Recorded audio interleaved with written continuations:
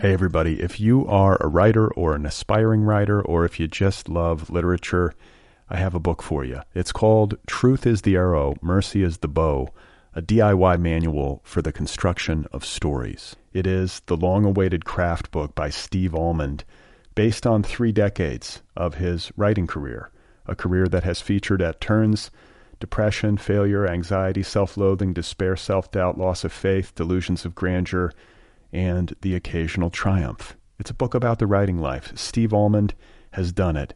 He has embraced it, the full catastrophe, and he has lived to tell about it. The Boston Globe says, quote, "This isn't just a book about writing, it's a book about honesty." And Richard Russo calls it, quote, "one of the best books on writing I've ever read. It's also the funniest by a country mile." Once again, it's called Truth is the Arrow, Mercy is the Bow, a DIY manual for the construction of stories by Steve Almond, available from Zando. Go get your copy right now, wherever you buy books.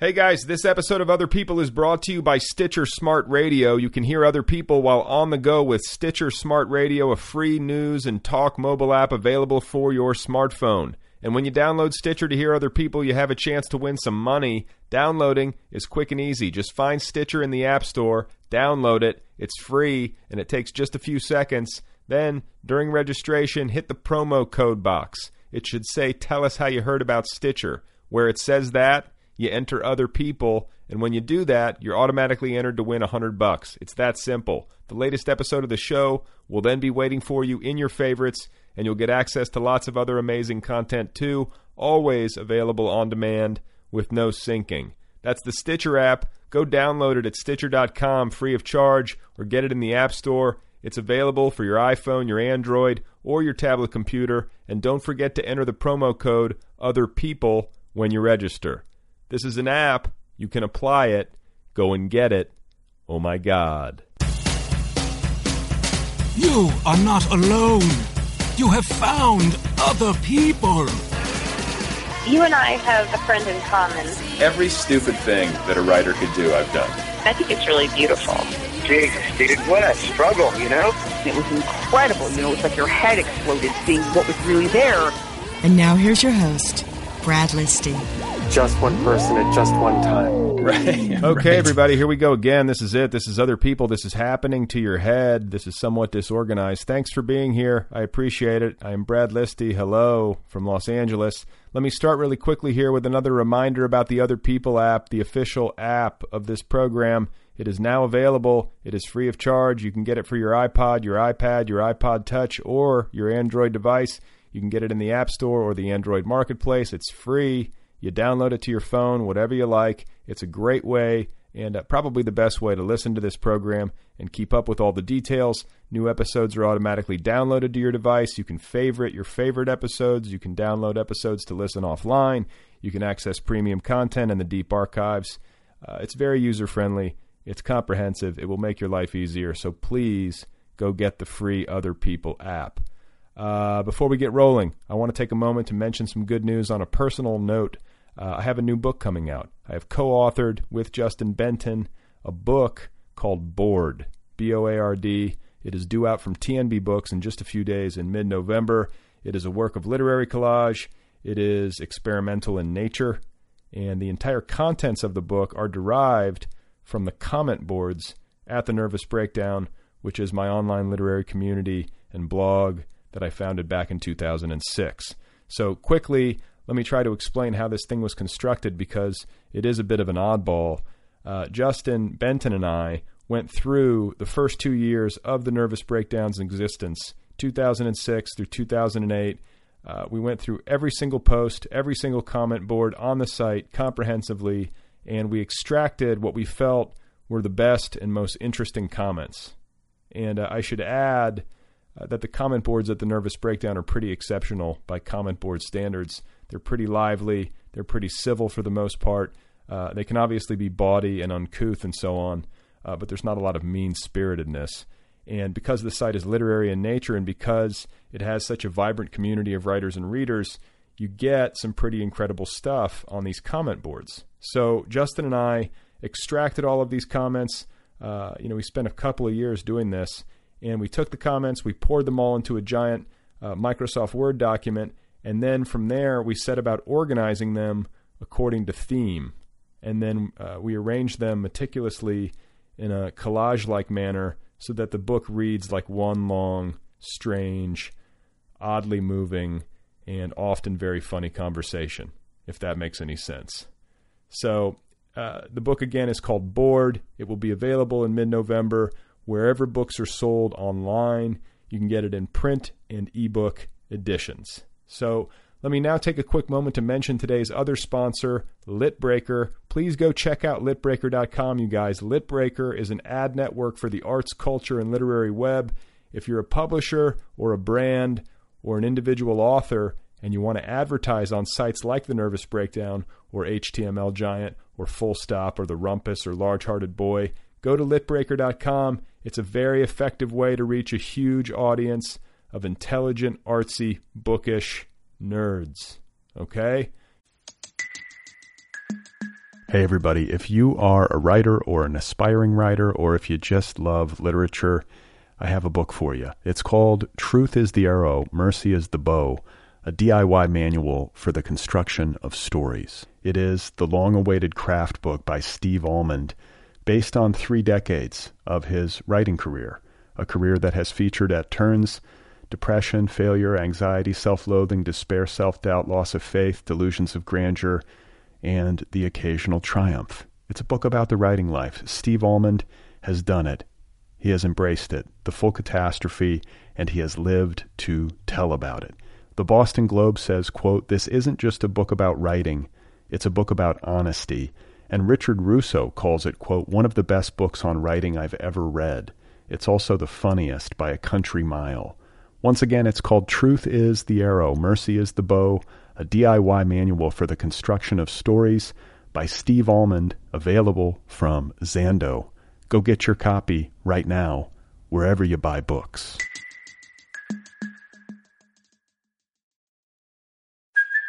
Hey, it's Kaylee Cuoco for Priceline. Ready to go to your happy place for a happy price? Well, why didn't you say so? Just download the Priceline app right now and save up to 60% on hotels. So whether it's Cousin Kevin's Kazoo Concert in Kansas City, go Kevin, or Becky's Bachelorette Bash in Bermuda, you never have to miss a trip ever again. So download the Priceline app today. Your savings are waiting.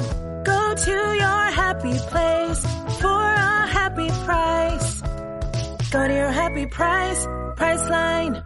Today's guest is Antoine Wilson. He is the author of 2 novels. The first is called The Interloper, and his follow-up effort, Panorama City, has just been published by Houghton Mifflin Harcourt to tremendous critical acclaim. Very pleased to have him here on the program. Let's get to it. This is my conversation with Antoine Wilson, the author of Panorama City.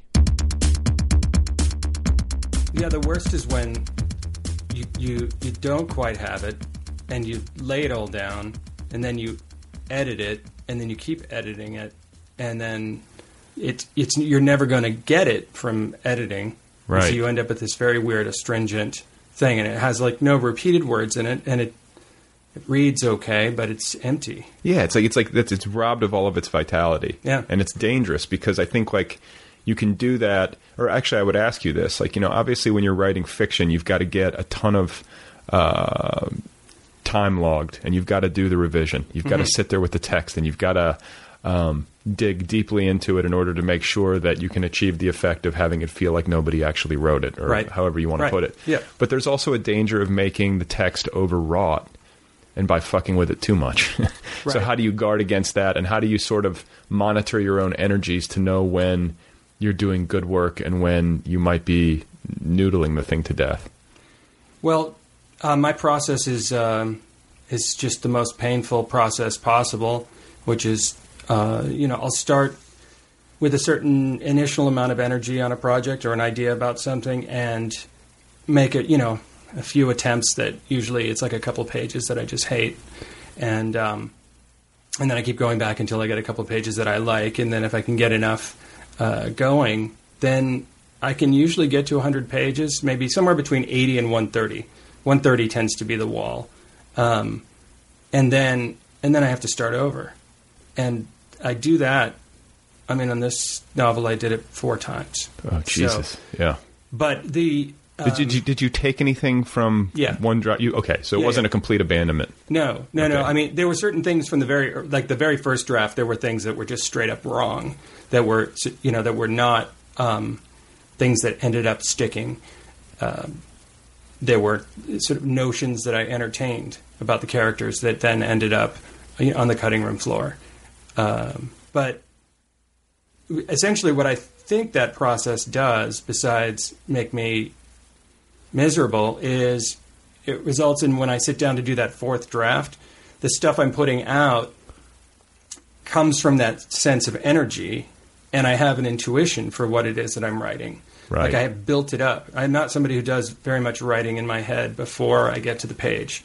Sometimes I wish I was, because it's painful to create something out of nothing, like while you're so uncertain about what it is. But then... So no outlining and stuff like that? Not really. Yeah. No, I mean, usually what happens is I'll get to a point where I have, a real solid fat draft, and then I'll import it into something like Scrivener and break it up so that each paragraph basically has its own little space, and then can have a descriptor, and I can put flags on it to say if it needs to be rewritten or moved or stuff like that. So, by the way, I should interject here and say that you introduced me to Scrivener, which has like totally changed my situation. I love it. It's great. Yeah, it's an awesome software program for writers. So if you're out there, there's a free plug for Scrivener. Yeah, and it's not expensive. No, it's like $40. Yeah, and it's so there's no outlining beforehand, but in a sense, once I've really got a lot of material, there's a lot of organizational stuff that goes on then. Through Scrivener, if you know what I mean. Like structurally, voice, all of it? Yeah. Okay. I mean, and the thing is, the voice thing is what comes from doing 4 drafts of the first 100 pages. And then I feel like the more I work on something, the more it becomes like a little lobe in my brain, and it's something I can reach and access, and it's the voice of the novel, it's the world of the novel, and everything sort of is at my fingertips. And I like to write in that state, but I don't like to... I can't seem to put things in there consciously into that box, like researching or whatever. It has to come from those first drafts, and then I can be in that state more intuitively. And then when the novel's done, it's like coming out of a period of temporary insanity. I sort of feel like some of my emails coming out in the voice of the novel, and then... It's like an actor who stays in character after the shoot is done. Right, an actor can't get out of character. Right. I think that's... Yeah, it's a fine line between suspension of disbelief and psychosis, I guess, right? Well, yeah, and how do you feel about the autobiographical aspects of any novel? Meaning, do you ever find yourself assessing yourself in your own fiction? I find that part of it so sort of mysterious and interesting. And I think a lot of it is obvious. You can look at a book and say, oh, this is what I'm dealing with here. This is what I'm working through in this particular situation. But then some of it, I think passes into the realm of just pure invention and maybe takes off in directions that you didn't expect. Like, do you know what I'm saying? Like, can you look at your work in the rearview mirror, like look at your 2 novels and say to yourself, okay, this was what this one was essentially for me personally, and then this one is this. Can you sum it up?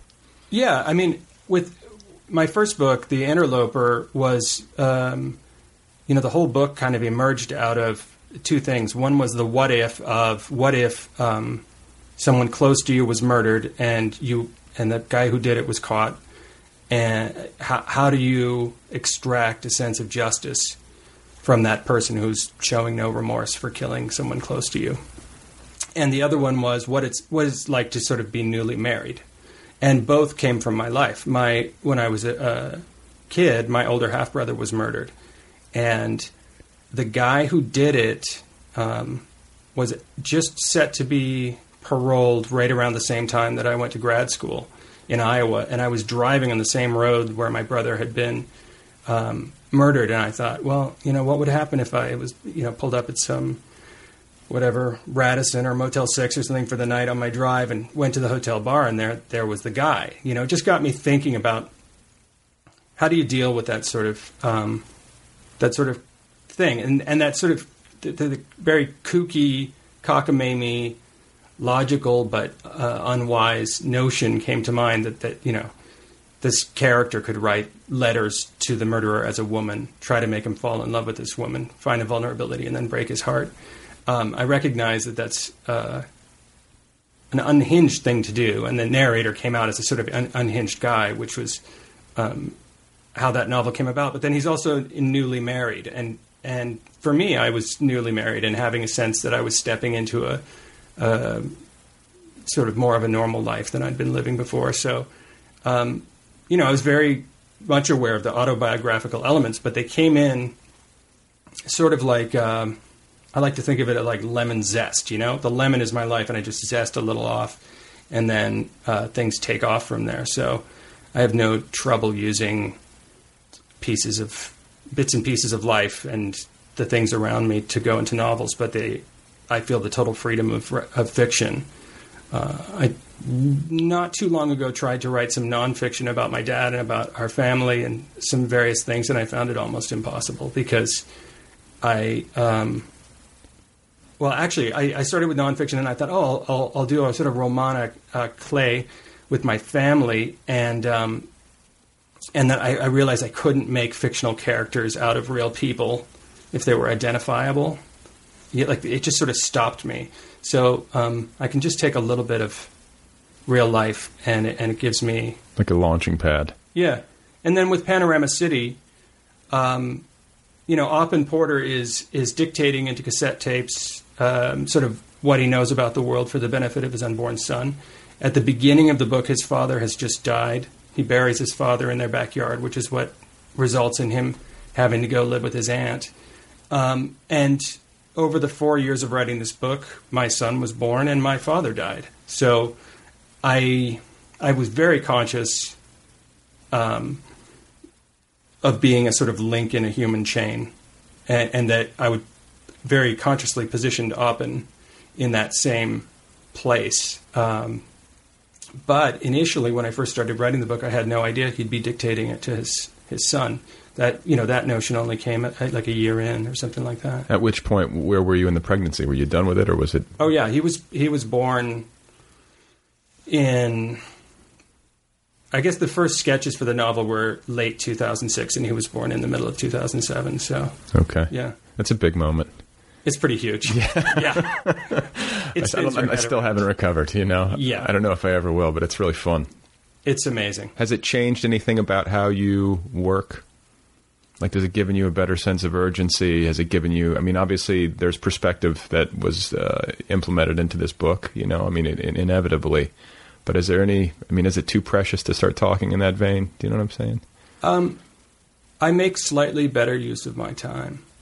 That's a major change for me. Yeah. Forces you to be efficient. Yeah, because you've got X amount of time where, you've got childcare and you can go into your office for 2 hours or whatever. I'm much less likely to just blow it off. And I find I don't read as much.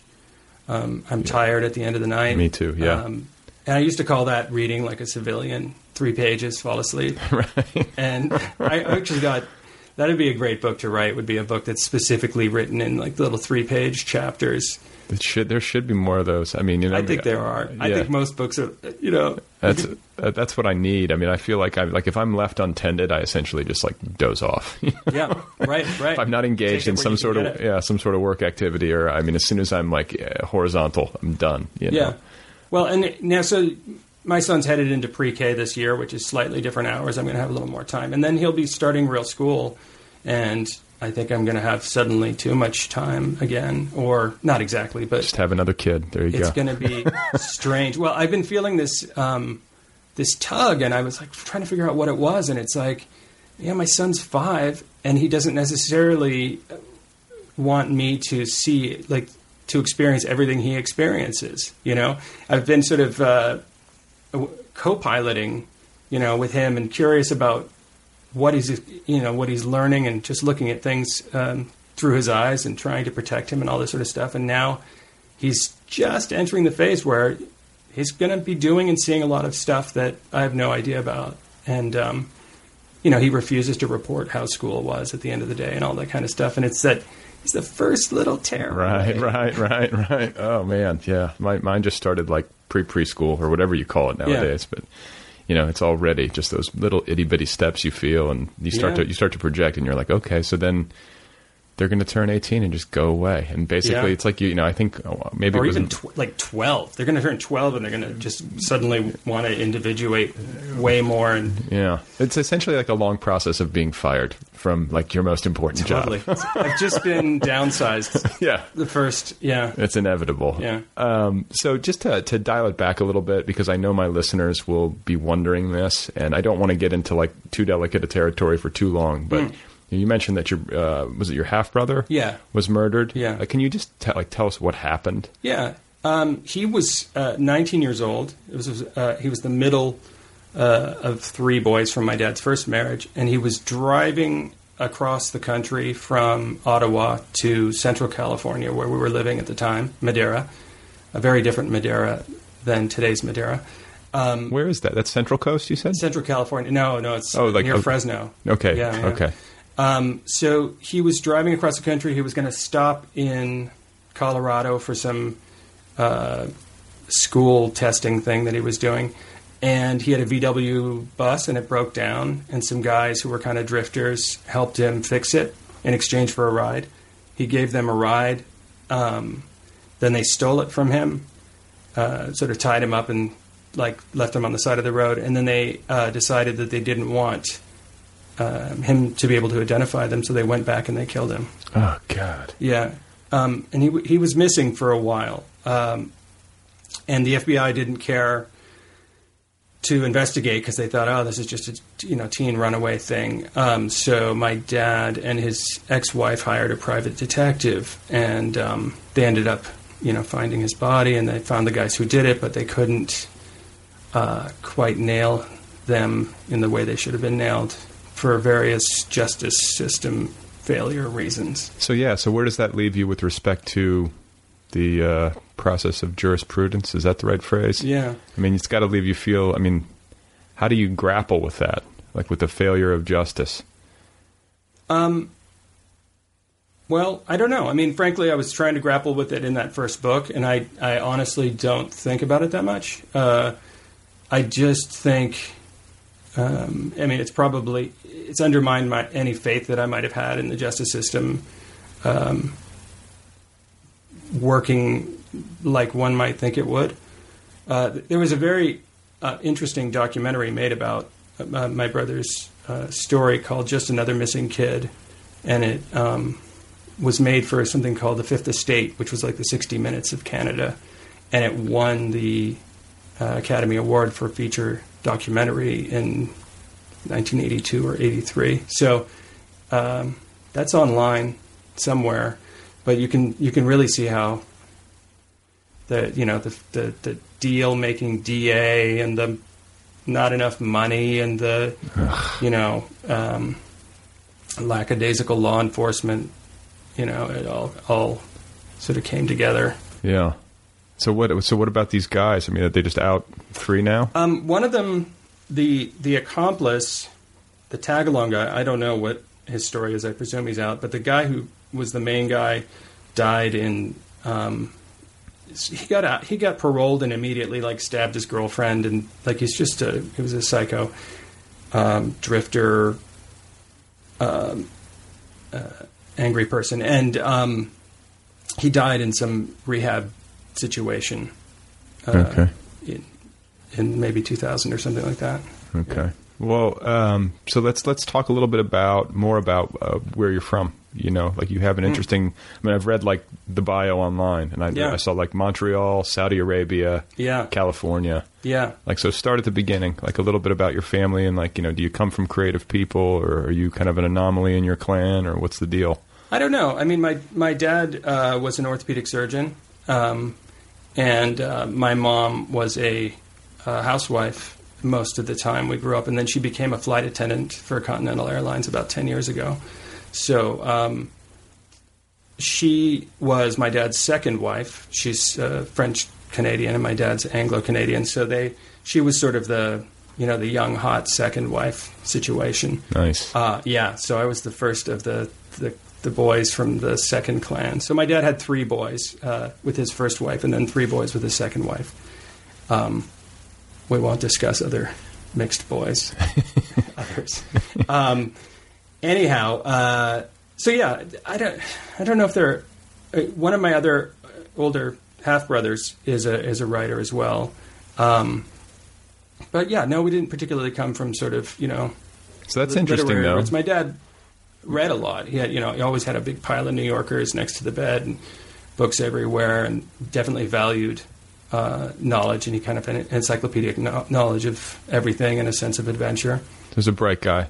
Super bright. Yeah. Okay. Yeah. And so, but I mean, just you have an older half brother who's also a writer. Yeah. That's interesting. Like it's somewhere in there. It's somewhere, and then apparently our grandfather on my dad's side was a real storyteller. Okay. I didn't really get to know him. I think there's always a genetic component somewhere, and obviously there's also a nurture element too. Like, were there educational experiences or people in your life that you can look back to, or a moment even? Because I think sometimes writers, or oftentimes I'll be talking to writers in this show, and they'll be able to point to like a teacher who told them they were good at writing. Like something as simple as that can stick with somebody for years and years, and you really don't even necessarily realize how powerful or formative that might be. Like, was there something like that for you when you were a kid? Were people telling you and encouraging you? It's hard to know. I mean, there's not something that I can look back to except sort of somewhat artificially and say, oh, well, there was this and there was that. Early on, I like to read a lot. I read everything I could get my hands on, and I liked the idea of books. I mean, I remember being very little and thinking I was going to write a book of all the different words you could make with a calculator if you turned it upside down. I was like, that's such a childlike idea. Yeah, and back then I was really dreaming more about having written books. I remember making the word boobs on my calculator. Or boobless. Yeah, boobless. Yeah, that's right. There was an equation you could type in, and this and this, and where would it leave Dolly Parton? Right. Boobless, right. Boobless, shell oil. I was, I was in the Midwest, so that joke traveled the world. It did. It was like a phenomenon. Yeah, we had it in Canada as well. So. We were in Canada until I was 6.5, and then we moved to California, to Central California, Madera, which is near Fresno. So what brought you from Canada to California? My dad was fleeing socialized medicine, maybe. I'm not quite sure exactly what it was. He had been president of the Quebec Orthopedic Association and stuff, and I think he just wanted a different adventure. And there was a job opening. So we were, immigrants, and I don't know what that visa class is where you come in and you're skilled immigrants and you can get green cards. So we lived in Madera for 4 years, where they had soccer and swimming pools and not much else. And then we came to Santa Monica for a year, and then he didn't like who he was working with, so we went to Saudi Arabia for a year, because that's what you do. I was going to say. When you don't like who you're working with. The obvious next step. Yeah, and the plan there was to stay in Saudi for 5 years, but he got hepatitis B from a patient. He had cut himself during surgery, so he almost died in Saudi. We left at the end of 1 year, stopped in England for a while he recovered, and then my mom said, screw this, we're going back to Santa Monica. That's paradise. So wait a minute. Now, what about how old were you in Saudi? 7th grade. Oh, okay. So this was like you can remember being there. Oh yeah. What was life like there?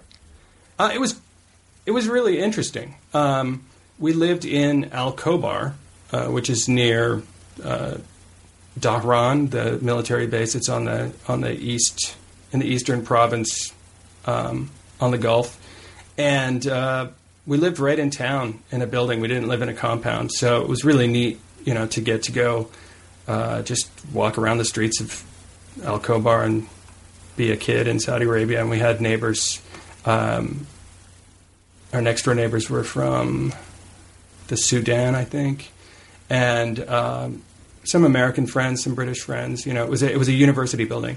Okay.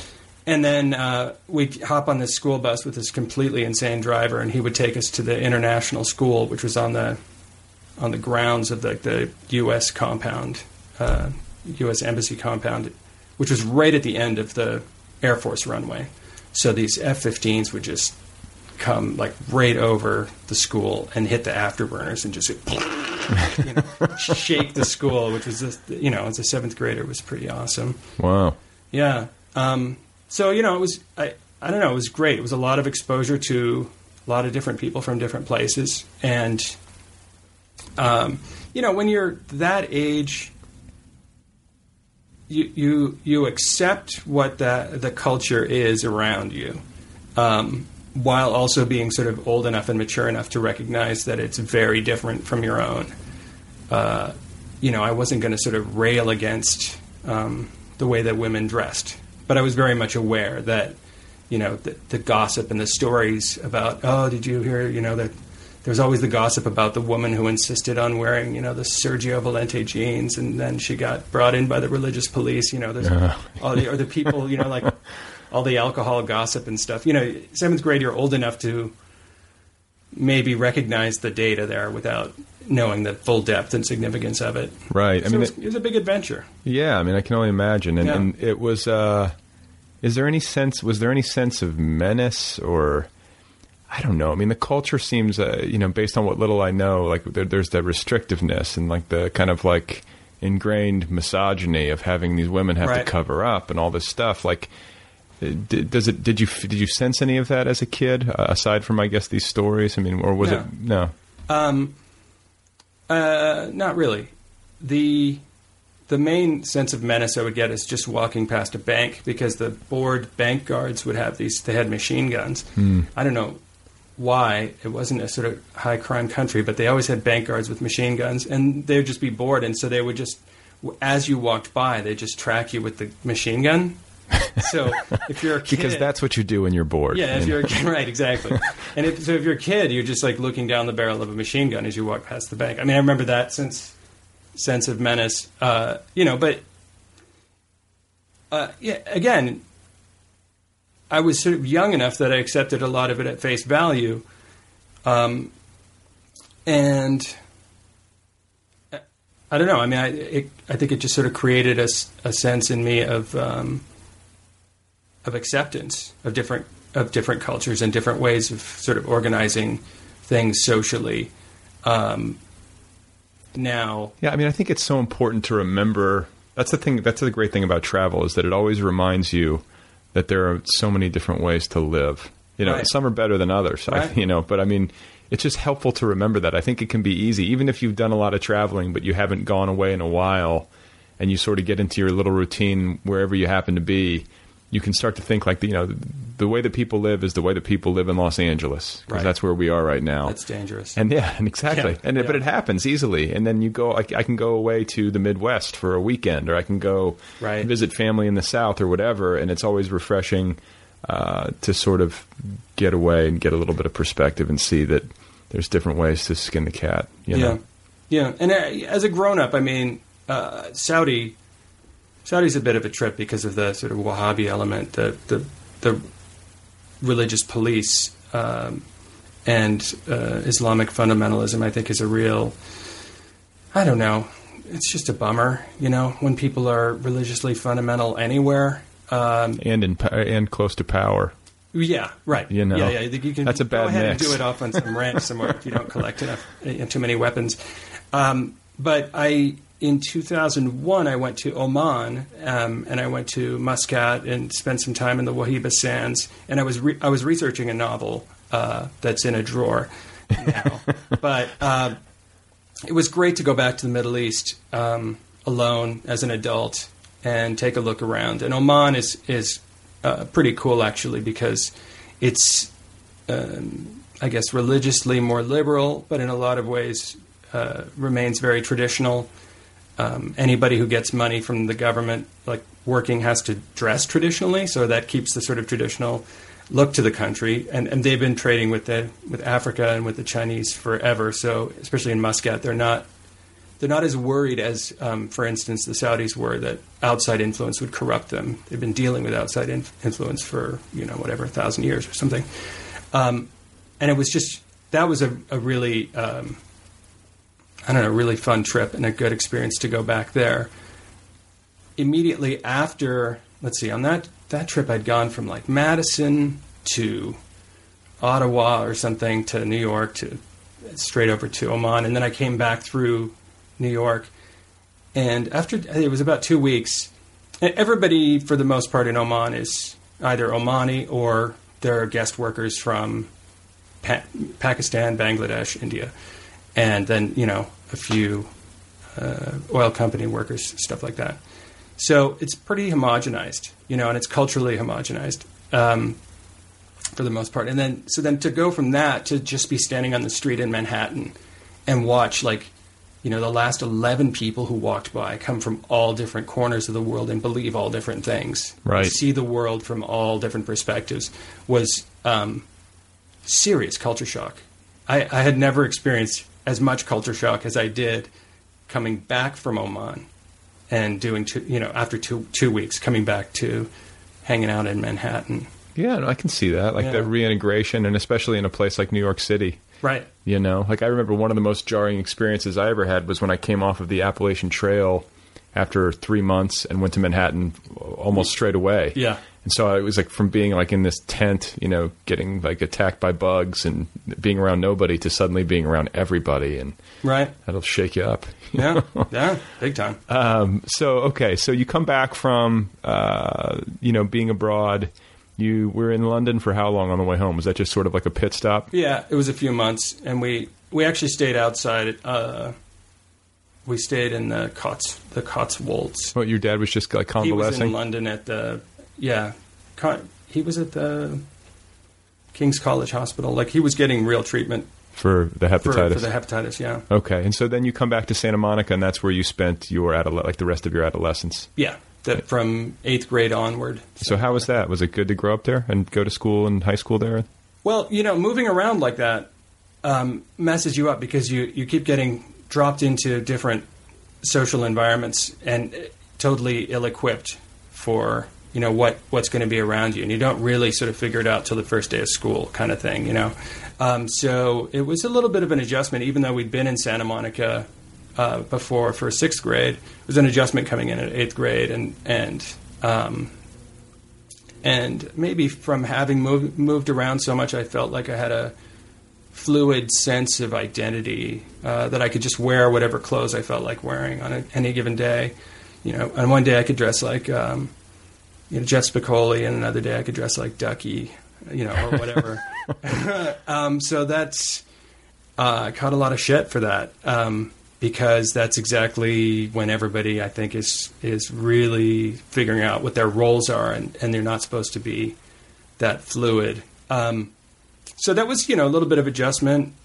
It was okay. And then coming into high school, really the thing that did it for me in high school was high school theater.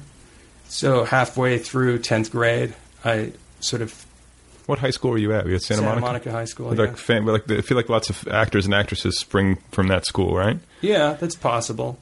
Did you have anybody in your classes that has gone on since to great fame and fortune?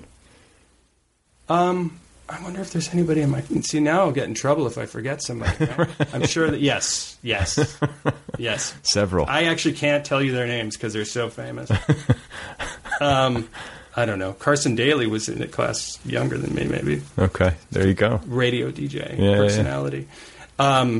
That's it's just proximity to the entertainment industry. You're always going to have people who go on to work in that industry. But yeah, so the high school theater thing was really, really useful for me in the sense that it was the first thing that I'd done that I'd worked really, really hard on, that I felt was intrinsically worth working hard on, and was in the end ephemeral. So that was really my first experience. What were you doing? Were you performing? Yeah, I'm a terrible actor. So I was trying to perform. I didn't know I was a terrible actor yet. I was performing, writing, and then I did a lot of technical work, lights and sets and sound, all that kind of stuff. And then writing one acts and directing them and stuff like that, yeah. So, and then it was the finished product. It was the satisfaction of standing there in the wings or, behind the crowd or whatever it was, Yeah. and watching the thing unfold and having that sense of like, okay, I've made something that is worth something, and this is it, and that there's evidence of it in the world now. It was that. Big time. Okay. And I liked doing it with friends. It was a great thing to be able to do it with friends. Although, well, how do you countenance that against the solitude? The solitude that you work in now as an author. You know what I'm saying? Because that's something that I wonder about. As much of a headache as filmmaking is. For example, or making a television show. I wonder how much I would enjoy the collaborative process sometimes. Like, trust me, most of the time I'm so glad to not have to work with anybody. I get to just do my writing, and I like the solitary nature of it. But sometimes I wonder if having that other human energy and the tension of working with other people might add something that can't be replicated otherwise, or that I would really enjoy. Like, do you ever think about that? Yeah. I mean, it definitely adds something, but it doesn't really work for the medium of novels, I think. No. You know what I mean? Yeah. So, I mean, for me, that came more out of, I went to UCLA after high school, majored in theater, smoked bags of pot, yeah. Ate whatever I could get my hands on, to try new things. But aside from that, youthful experimentation. Was it a law? I mean, because this was how it was for me. And tell me if this was similar for you. Like, do you look back on your undergraduate life and say to yourself, God, I was fucking around so much. Like, I wish I would have taken it a bit more seriously sometimes. Or do you look back on it and say, I'm so glad I was self-aware enough to know that this was the only time I was ever going to have to be that big of a fuck up, and that I took advantage of it? I'm somewhere in the middle. I would say neither, because I don't feel like I was totally aware that that period would come to an end when I was a pothead. I honestly thought everything would just take care of itself. Right. But I also didn't necessarily feel like, I didn't feel like this was my wasted time, because what ended up happening was I was a theater major. I was very, sort of young and innocent, and coming out of a great high school theater experience. And the theater department at UCLA, which is great, was not the same as high school theater. Of course, it's never going to be. But it also suddenly sort of brought, like, there are people who are going to make careers of this, and they're careerist, or there's certain exclusionary things going on here that I didn't like. There were a lot of great people, but it turned out to not be for me, essentially. And so I switched over to English. I thought I might go to medical school, so I also was pre-med. So you had math science brain too? Yeah, and I really liked the pre-med stuff. I just really couldn't decide. And I worked on the ambulance at UCLA. I was an EMT, did stuff like that to see if I'd be, Did you see some gnarly stuff? No, whatever. Like broken arms and stuff, but nothing like super messy. Yeah, like an opened up leg kind of. Yeah. And then some death, but that was mainly in the hospital context when we worked in the hospital. Anyhow, so yeah, then I cut out the youthful drug experimentation fairly early. And then the burden of being pre-med, it was just like a heavy workload. What did I do? I was the parade director of the homecoming parade for no reason, and I was on the crew team for a year. I don't know what I was. Where do you do crew in Los Angeles? In Bayona Creek, down in the marina. Oh, okay. Yeah, so those are the things I feel like they were interesting experiences, but I feel like where maybe I was, maybe I was just still seeking my way. And I got all the way through pre-med. I took the MCAT. I did all that stuff. And I was like, okay, now the carrot on the stick. I'm holding the carrot, more or less. It's time to apply to med school. Do I really want it? And my dad was a doctor. He thought I should be a doctor. And the answer was no. I really wanted to be a writer, which is something I could have told you in 10th grade. It's something I wrote down in 7th grade. But for some reason, college spun my head all around backward. What was the pivotal moment, or how did you arrive at the decision? There's something concrete? Maybe sustained exposure to a bunch of contemporary literature in English class. sort of advanced seminars, that were kind of like American novels. Paul Auster's New York Trilogy was a big book for me, although I'm afraid to go back because some of his other work I haven't been so hot on, and I'm worried that if I go back and look at New York Trilogy, I'll go, oh, that's not. But that happens to me. That happens to me all the time. It's like when you read a book in your life matters so much, right? And like I can find myself picking up a book and feeling like, what is this? Yeah. And then like 5 years later picking it up and being like, oh my God, this is magnificent. Right. And vice versa. It's all such a weird, fickle thing. That's true. So yeah, Paul Auster, Thomas Pynchon. It was Crying of Lot 49. And James Baldwin's book, Another Country. Those were big books for me at the time that made me think, oh, you know what? I want to do to other people's heads what these books have just done to my head, and sort of came out as a writer. Had to tell my parents I wasn't going to go to medical school. How did that go? They weren't too happy, but, what could they do? Right. And although my mom, I was going to say, maybe like last year was the last time she said it's not too late to go to medical school. So it's still there. Yeah. And my younger brother actually ended up going to medical school. He's just become a psychiatrist. So, yeah. So we did get a doctor out of it. Yeah, we got at least one. Yeah, that's good. A doctor and a writer. He can be your shrink. Well, we'll be like the James brothers. Right. Yeah. Right. That's what I told him. I was like, hey, we'll be like Henry and William James. Right. It's like, what? Who? That is actually like an astonishing brotherly output. Yeah. And our other brother will be Alice. Right? Is that Alice James? Alice James. Yeah. We'll have to find a way for him to fit into the equation. How old is he? He's born in 1975, so he's 36, 37.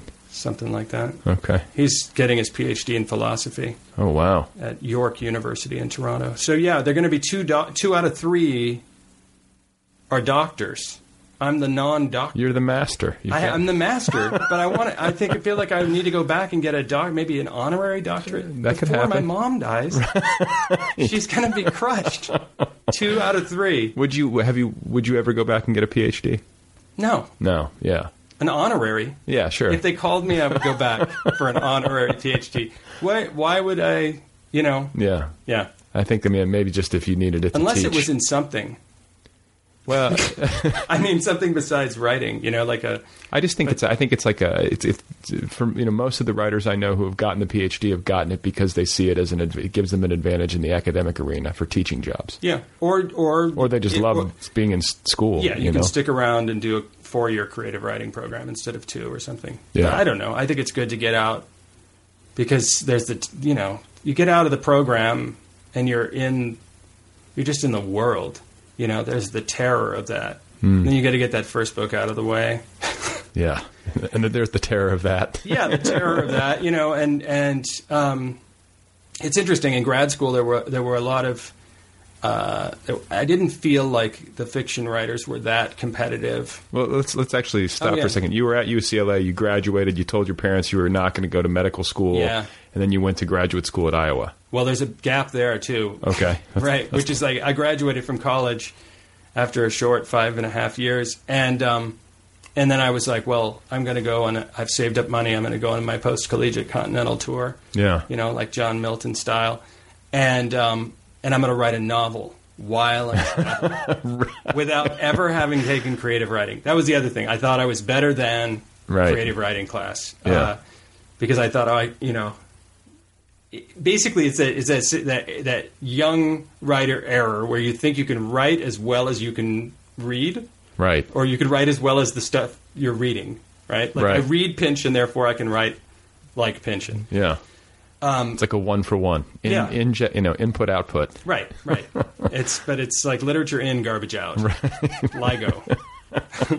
So I went and traveled for 6 months in Europe and in Turkey, and then I was trying to write a book there, which is just a disaster. And I came back and realized, I need to, take some classes. And all of a sudden I was like, oh shit, because I'm out of college, and I got a job working for a fine art appraiser who I worked for many years, and took UCLA extension classes and stuff. I wrote a letter to T.C. Boyle, fan letter, saying, what is what does a young writer do, kind of thing. Young writer is going to keep writing whether he gets published or not. And he said he offered to look at a manuscript so that I could join his class at USC, which I did. And I sort of learned more or less there about MFA programs, and then I applied to like 10 MFA programs.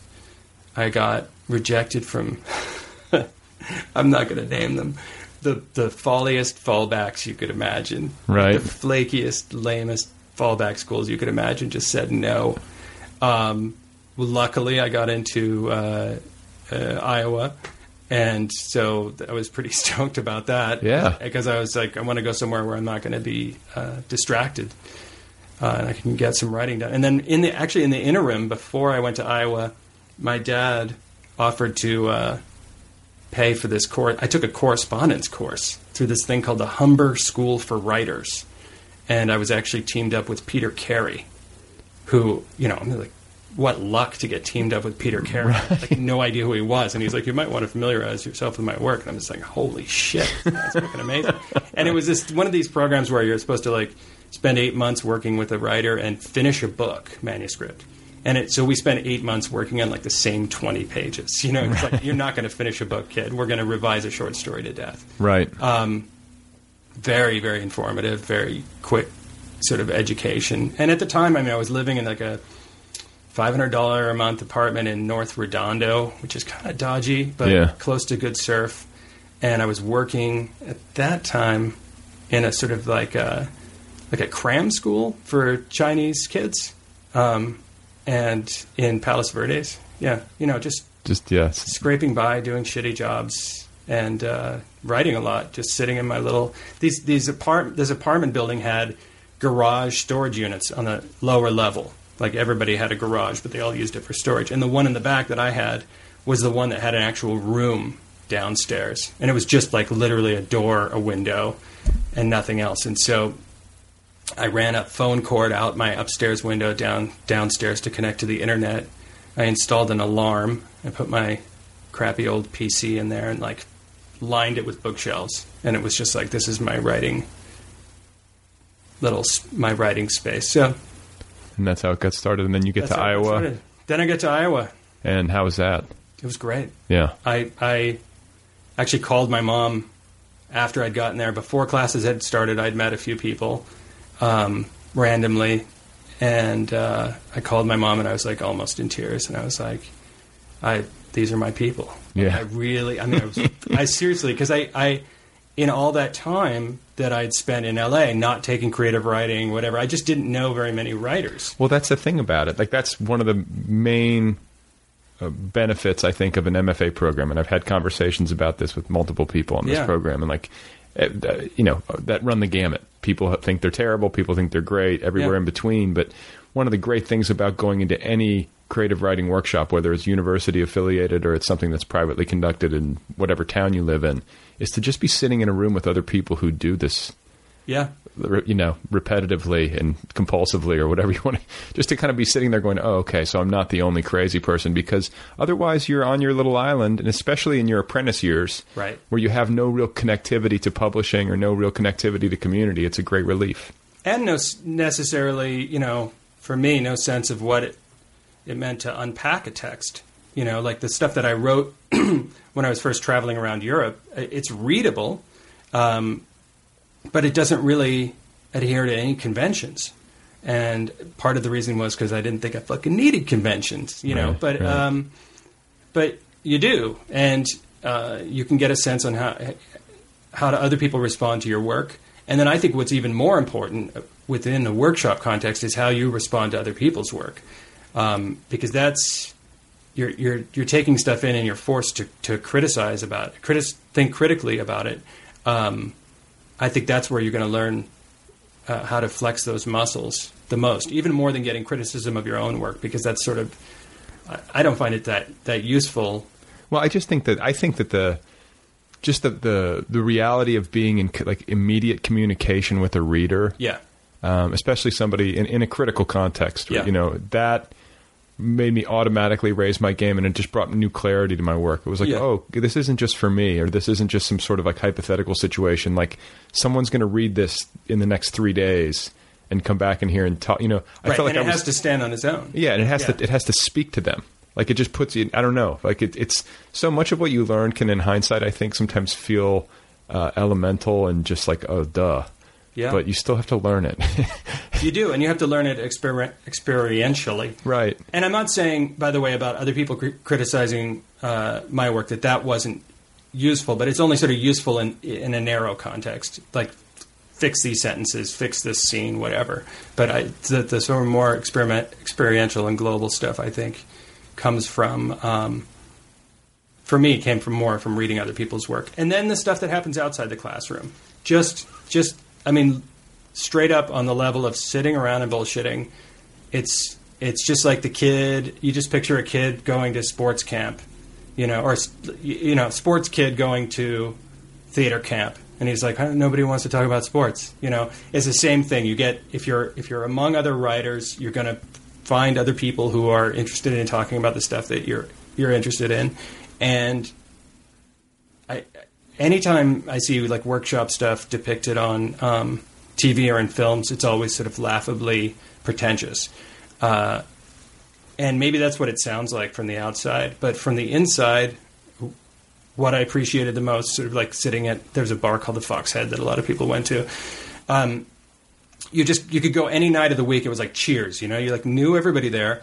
You sit down, you're just having conversations about stuff that you're interested in, with like zero, maybe a little bit, but feels like zero pretension. People, you want to talk about Proust, you can talk about Proust. And you can also say, I haven't fucking read Proust, it's too long, or whatever you want. And I think there's this sense from the outside that these are very cliquey, enclosed communities, but in fact they're places where a certain kind of person can really open up and relax. Well, yeah. I mean, it's a specialized community, and it's people who are passionate about this. And I'm sure if you're sitting in a room full of medical students, and they're all studying to be psychiatrists, they're going to sit around talking about, therapy models or whatever. I don't even know if that's the right terminology, but you know what I'm saying. It's like you just get people in a room who share the same interest, and they're bound to be able to, I think, feel at ease because I think modalities they would talk about. Modalities. Yeah. Right. I admit. But, I don't know. I just think that, especially when it comes to books and literary culture, there is sort of kind of a level of like effete, pretentious. Yeah. That's sort of like classically associated with it. It's like a stereotype. Right. And it's rooted in some truth, but I think that there is also such a thing as just genuine enthusiasm for the thing. Yeah. And it's a good thing. Like, this is something I've kind of gone round and round about, because like I can sometimes feel, and tell me if you agree, frustrated with literary culture, the business of publishing. Like it can be really maddening, and sometimes attitudes can present themselves, and it can be off-putting. All those things happen, I think, in any profession. And but ultimately, when you go back, and I think for me, what happens is when I read a book that really, really gets to me, that's always a reorientation or a regrounding in why I'm doing this in the first place. Right. Do you know what I'm saying? Like all of a sudden you're just like, okay, yeah, this is it. This is really important. This brings us to the internet, right? I mean, which we're talking on, I guess, or will be listened to on. I feel old because I can say, back then we didn't have the internet, and we had Michael Silverblatt on the radio. That was where I still do. Yeah, well, I know we still do, and I still listen, but I actually listen to him via podcast now, so that's technically the internet. Right. Anyhow, but that was it. That was my main line, tuning in at that time in my car or wherever I was to hear real writers talk. And now, I mean, you can if you want to read an interview with anybody, it's there on the internet. There's so much going on Twitter. I use Twitter all the time as a sort of touchstone to see, hey, what's going on in literary culture, because that's mainly what the people I follow, along with professional surfers, which just always really chops up the thread quite nicely. But it's good for a little levity, and but it just feels like that those conversations are just they're so present, and they can make you feel like you need to be involved and you need to be a part of them, and you don't. You can duck out and nobody's going to care. I was talking to my wife about this. We were discussing reading Deadline Hollywood, whether that's good or bad for a television writer to do, because you can drive yourself crazy reading Deadline Hollywood. The comment boards. Yeah, not even the comment boards, but just like who's doing what and what the deals are and what's going on. Right. And it doesn't really matter how involved you are with all that stuff, as long as when it comes down to it, you've got something to bring to the table. You're still making work. And so if you can make work while also dipping your toe into all of those comment boards and things like that, then that's awesome.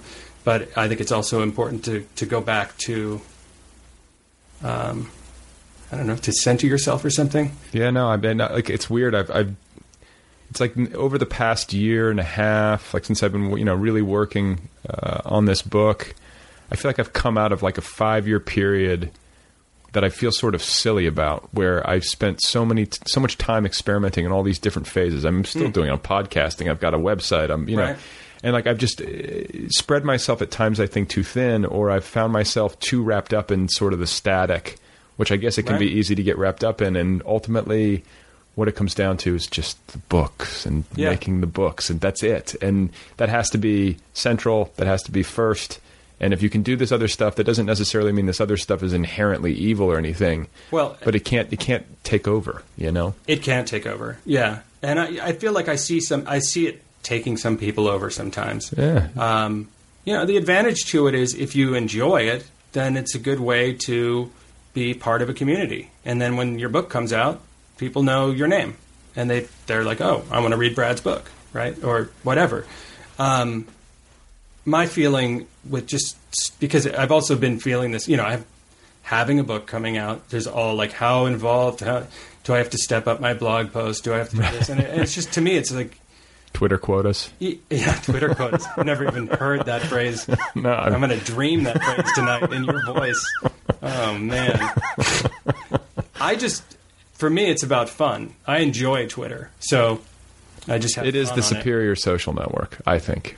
Yeah. It's best. And it's a great information aggregate. Like the way that you were describing your use of it as a way of keeping up with a field of interest or tracking news of whatever kind. Yeah. Like there's no better way. Well, and the ironic thing about Twitter is that people who don't know how to use Twitter, either on the marketing, SEO, weirdo, spam people who try to teach you how to be a business person to use Twitter, which I don't understand, or on the end of Jonathan Franzen, they don't understand that Twitter seems like it's the ultimate symptom of the information age, the ultimate ADD. Just scroll past shit on a timeline that it breaks when you walk away from it. You don't even know, you aren't catching everything on it. You're flipping through channels faster than can be imagined. And yet, what it does is, because of the links, because of the community, because of the way it aggregates, Twitter has led me to more deep reading online than anything else. Right. It has led me to more, really great, carefully considered essays on sites from your site to the Rumpus or the Millions or New York Review of Books or whoever, Paris Review, Public Space, whatever. Who's that Brain Picker girl? I know you're a fan of her, right? I don't want to talk about Brain Picker.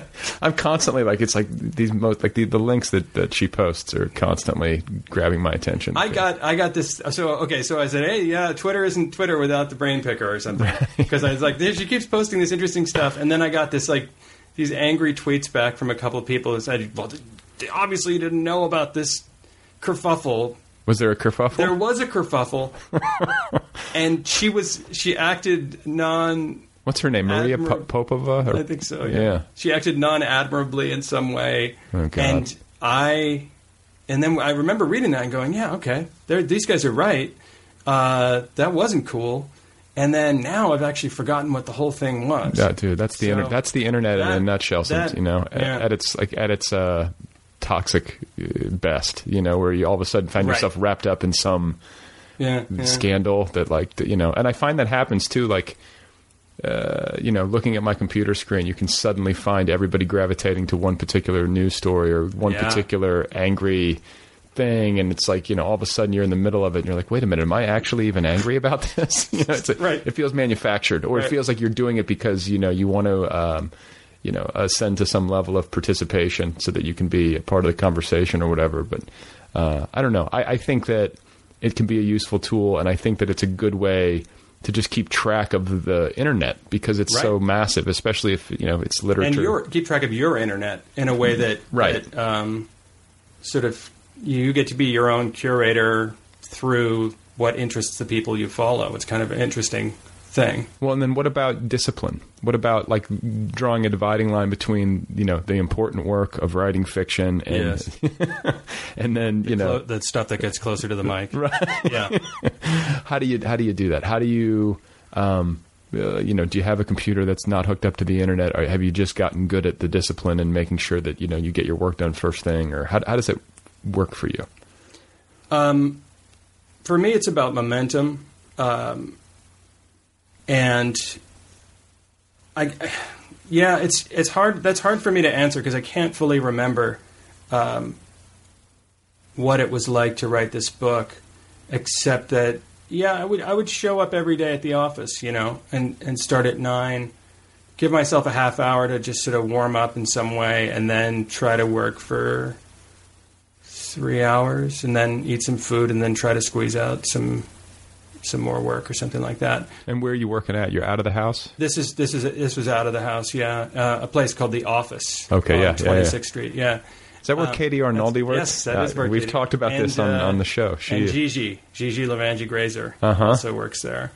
It's a fun environment. I mean, it doesn't look like a fun environment. It looks like a bunch of writers not talking to each other, noise canceling headphones on, but it works. It's near enough to my house that I can walk if I'm feeling motivated.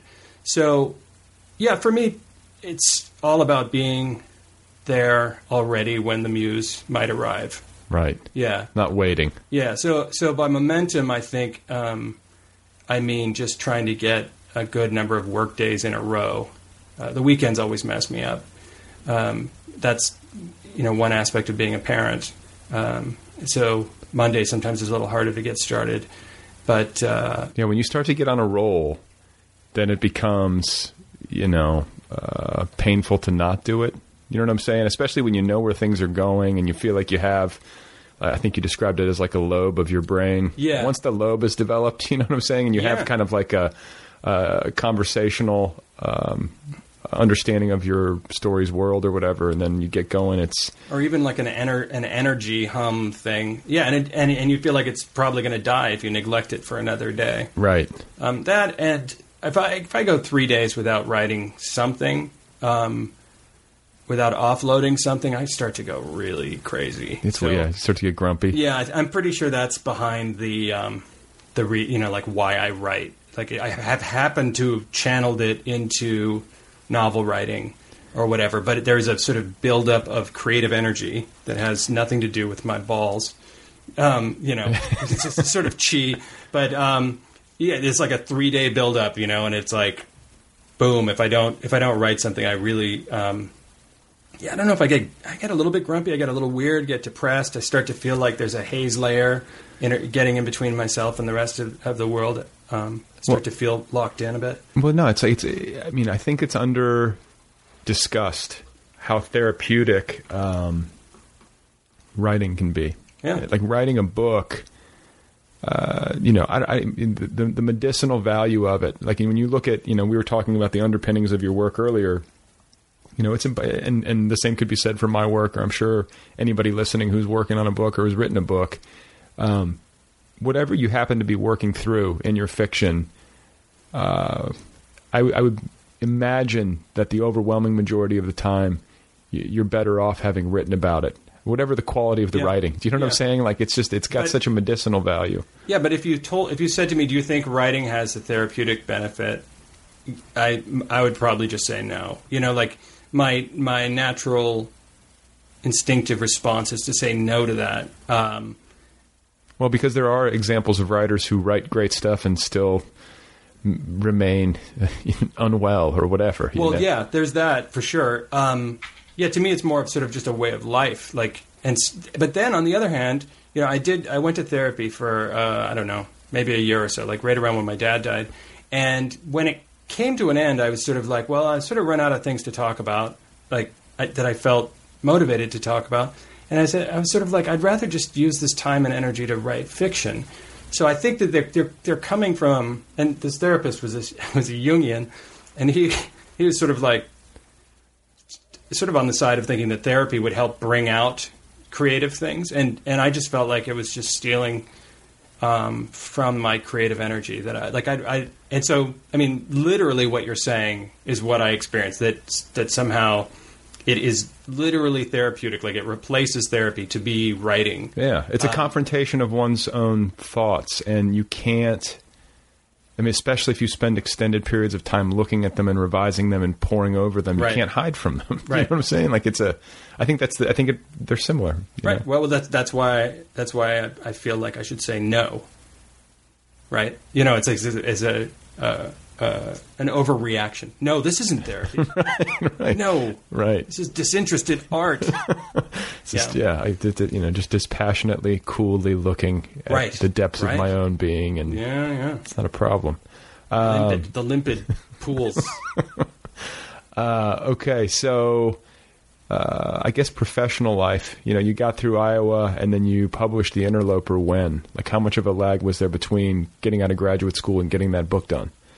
I got out of Iowa. I went to Wisconsin for a year. I had a fellowship there where I wrote the Saudi oil worker 1950s, 1980s novel that's in the drawer. And then moved to Santa Monica, was still working on that, finishing it. And, well, let's see, The Interloper came out in 2007, and it took about 2 years to write. So I'm thinking I started it in 2004. Yeah. Okay. So. And did the sales process, getting an agent, all that kind of stuff, was terrible. That terrible? Painful. Was it? Yeah. Yeah. How do you deal, you know, because we could talk about the details, like rejections, false summits, you know, all the things that writers go through on their way to publication. Yeah. But I think the more interesting question is, how did you deal with them? Like, you know what I'm saying? Did you ever hit walls where you were like bedridden, depressed, or did you always find yourself picking yourself up? Yes, yeah, of course. Full stop. Right. Who wouldn't be? Yeah. I mean, it sucks because you have to spend. First of all, you spend all this time. I mean, with the first novel, you know, I spent 3 years writing that Saudi Arabia novel, sent it out to a bunch of agents, and at some point, I decided, okay, this isn't going to happen. You know, it was the first real novel I'd written, so I was able to say, okay, maybe I'll set it aside. And I had an idea for something new, which was The Interloper. And also that first novel had sort of everything I'd learned in it. You know, I felt like I was really applying a lot of stuff I'd learned in grad school. And as soon as I started The Interloper, I was like, this has to be more like a tightrope walk. I have to sort of feel like I'm not deploying things I've learned. I have to feel like I'm trying to forget. And with The Interloper, I sort of used Nabokov as a crutch, something to push against, not to imitate him, actually, but just sort of as a touchstone. It's, you know, I think that's very common. I know it's the case with me, where you have a book or two or an author, you know, that you're using with every new book of your own, who sort of serves as like that was a great way of putting it, something to push against, a crutch. And, a touchstone. Right. A measuring stick. whatever you like. Not a measuring stick. I had this experience. I was walking home one day from days writing on Panorama City, feeling like shit, and I was just like, it popped into my head. You have to compare yourself. You can't compare yourself to the hero. You can't look at Alice Munro or whoever and say, wow, what I did today sucked so much worse than what Alice Munro did in that story that was published. You got to compare yourself to the zero, to the nothing that was there before you wrote that day. So, you have to give yourself a little bit of that pat on the back. So, yeah, I try not to do the measuring stick thing. That's smart. Because that's just the worst. Yeah, no. I'm going through this. I'm going to talk to DT Max on this show. And so by the time I can't wait to read that book. Yeah, I just finished it. But by the time this episode airs, that one might have already, I don't know what the order is going to be, but Wallace in particular has that effect on me where every time I read something by him or about him, I find myself just like simultaneously like inspired and awestruck, and then also just like depressed, crushed, just like holy shit! Like I'm playing t-ball. Yep. And he, you know what I'm saying? And it's the annoying feeling of wishing to be smarter than you are. Yeah. Yeah. And luckily, novel writing doesn't come down to smarts, and he knew that and struggled with that. And he came to that. Like that's what that. I read a really nice review by S. Kirk Walsh about, I don't remember where it was, but about this DT Max book. And it sounds like he understood that his brains were a part of what got things on the page, but it wasn't the reason to put things on the page. But yeah, the publishing process. Yeah, and just like the difficulties and the depression. Yeah, so I sent it out to a bunch of places. I got, a bunch of nice letters from agents and stuff. And that's the other thing. You don't know.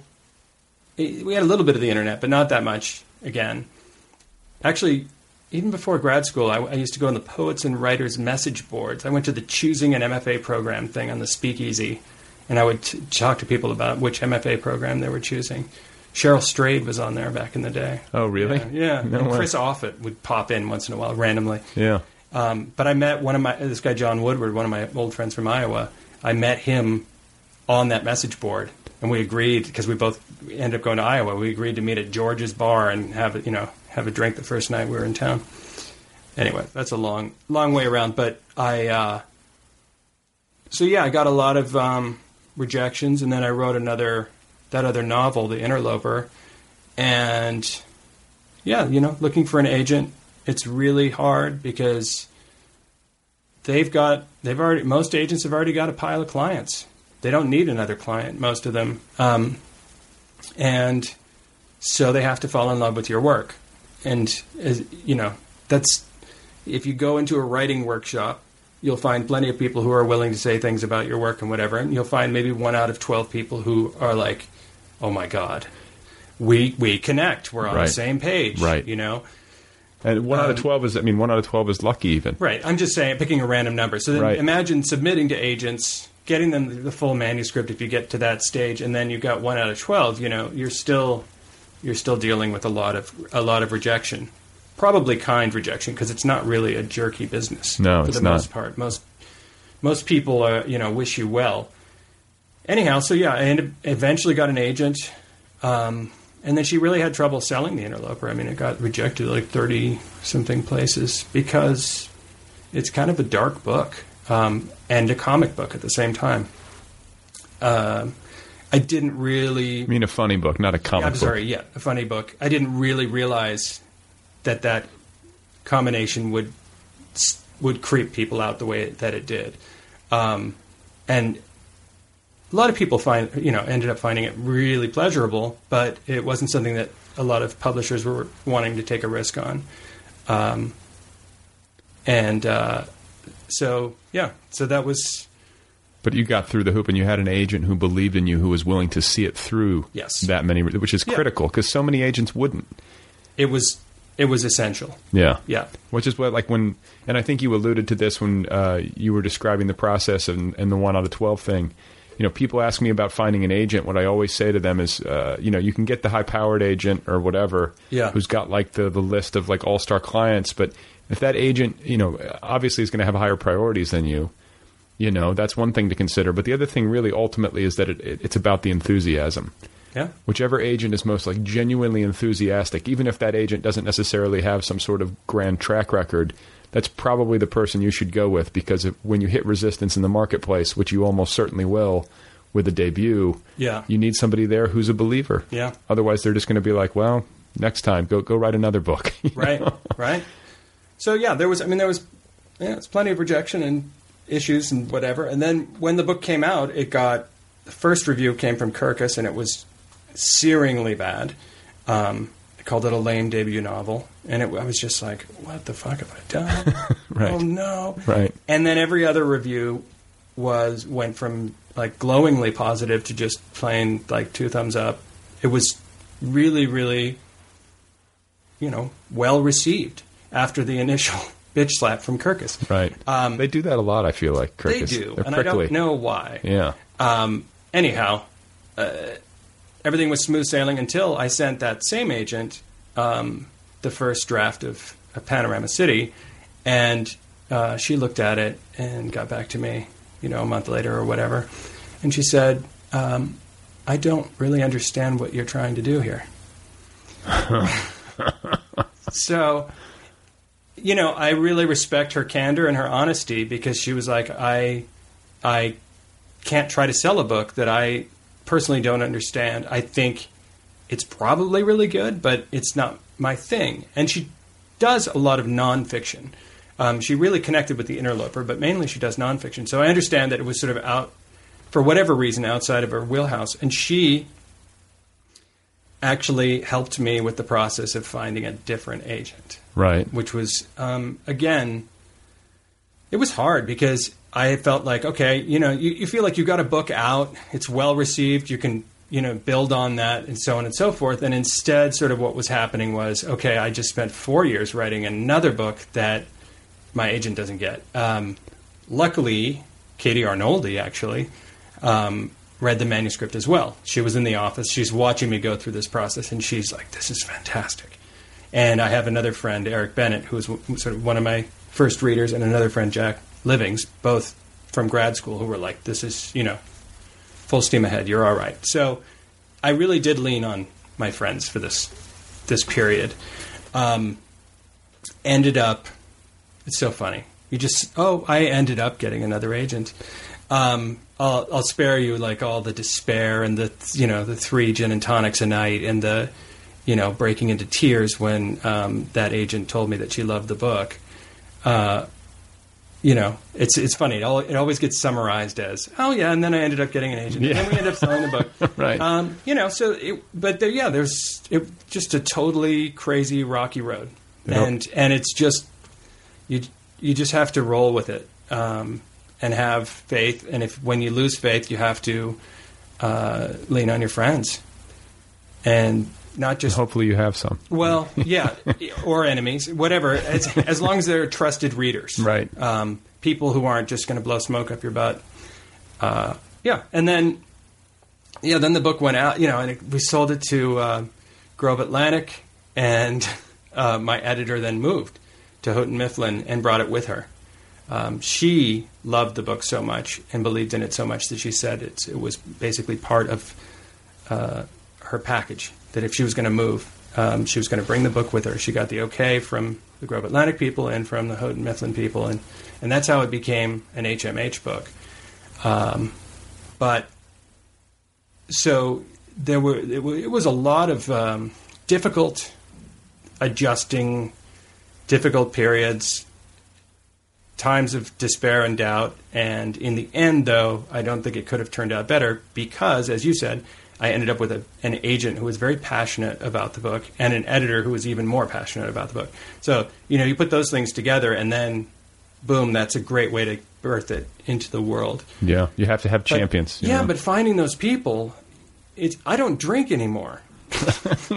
I used to drink. Right. I like drinking. Right. I want to have a drink. Right. And, maybe I will. Maybe I will when the book comes out. But right. I stopped drinking for about 1.5 years because of this process. Because it's a really great stress reliever and a poor tool for emotional management, right? Long-term emotional management, right? Right. So, well, man, I didn't know that, but congratulations on making it through the gauntlet. Yeah, and getting this book out there. It's it's gotten early starred reviews, good buzz. It was a buzz book at BEA, right? That was an amazing stroke of fortune. Yeah, yeah. So I don't know how that happened, but it happened. It happened, and it's one of those things that. Suddenly you're sort of front and center for a minute, and you say, "Oh, it's me. I'm an front author." And center, and I think from the outside, I've looked at that stuff and thought, how do these people get into the, and it's just, it's just a lot of different people working hard, and then every once in a while somebody connects to your stuff. Yeah. A little bit of luck. A little bit of luck. Well, I appreciate the time, man, and I wish you all the best with this book and with whatever's next. Oh, shit. I can't just... I wish I could go back and become a professional surfer at this point. Would be a great career, wouldn't it? Yeah, it would be a little stressful about trying to stay up on the top 44 all the time, but it would be pretty nice. Yeah, just to have sponsors and travel like the world. Free surfer. Yes. Yeah, like Rasta or Dane. Who's that? I don't even know these guys. Yeah, just surfer guys. Yeah, free surfers. They just get paid to surf. Yeah. Yeah. All right, man. Well, listen, it's been good talking with you. It's been a real pleasure. Peace out.